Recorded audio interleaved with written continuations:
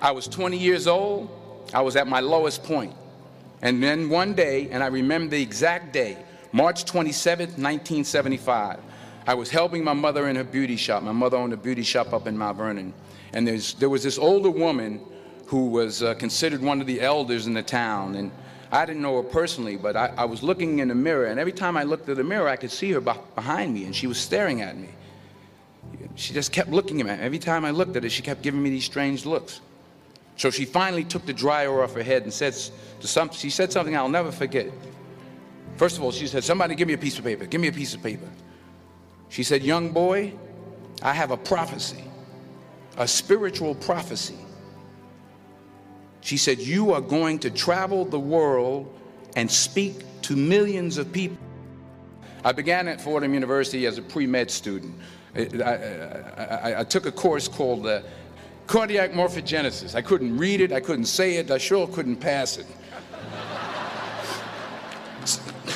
So then I decided to go into pre-law, then journalism. And with no academic focus, my grades took off in their own direction. I was a 1.8 GPA one semester, and the university very politely suggested that it might be better to take some time off. I found that nothing in life is worthwhile unless you take risks. Nothing. Nelson Mandela said, "There is no passion to be found playing small and settling for a life that's less than the one you're capable of living."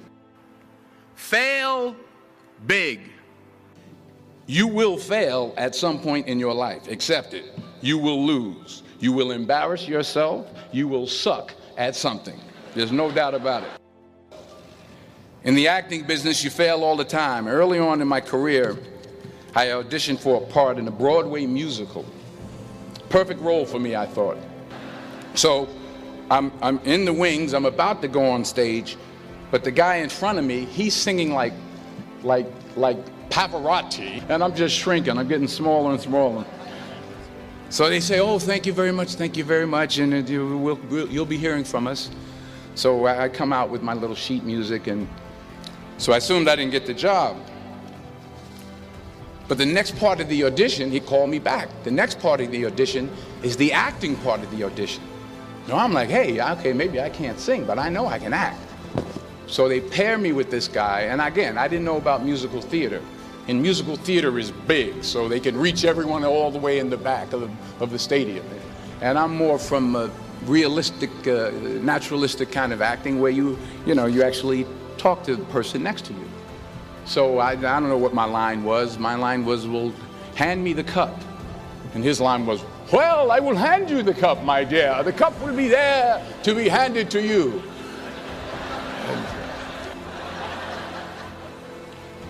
I didn't get the job. But here's the thing. I didn't quit. I didn't fall back. I walked out of there to prepare for the next audition, and the next audition, and the next audition. I prayed. I prayed, and I prayed. But I continued to fail, and fail, and fail. But it didn't matter, because you know what?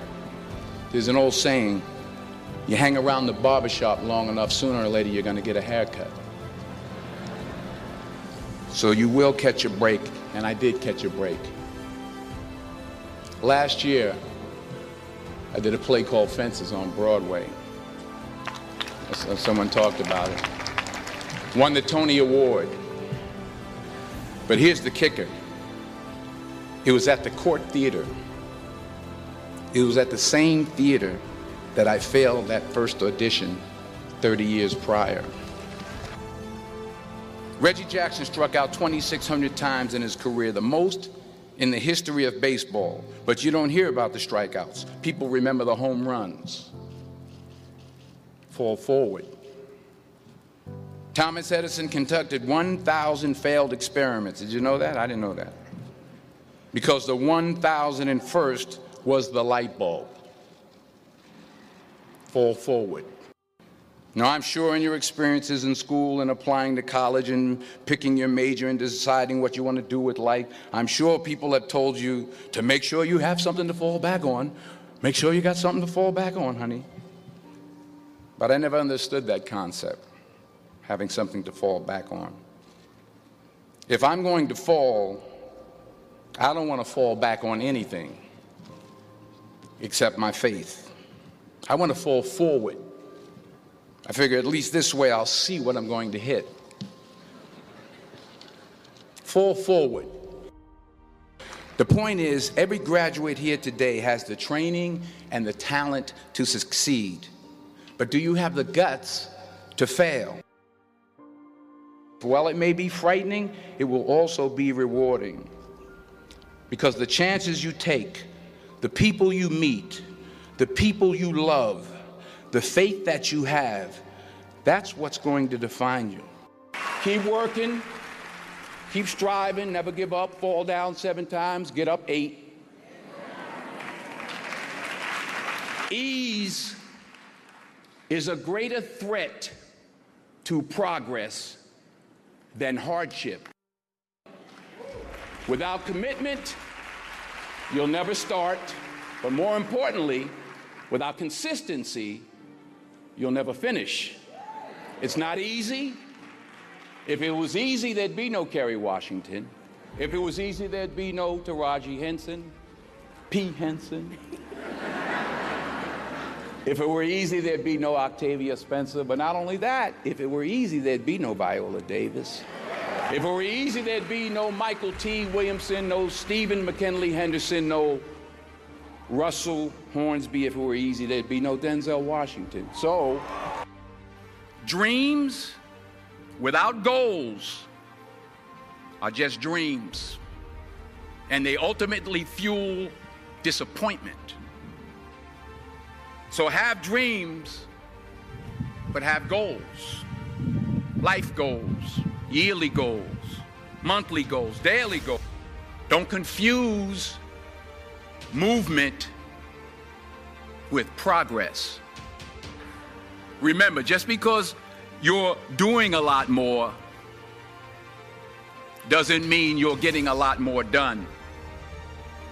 In order to achieve your goals, you must apply discipline, which you have already done, and consistency every day, not just on Tuesday and miss a few days.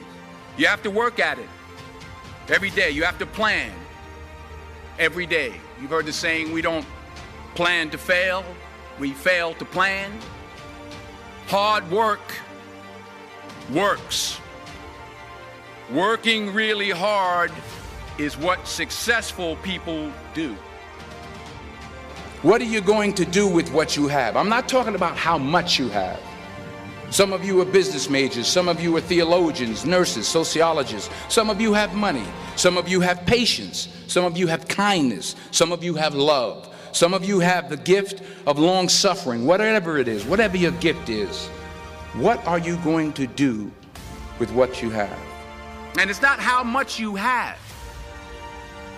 It's what you do with what you have.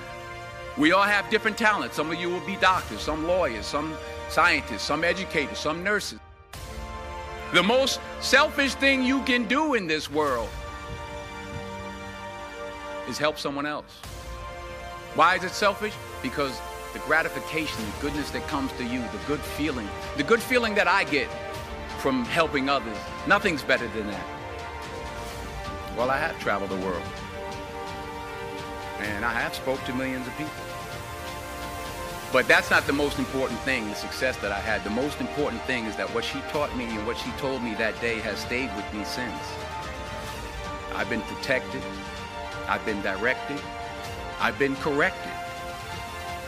I've kept God in my life, and it's kept me humble.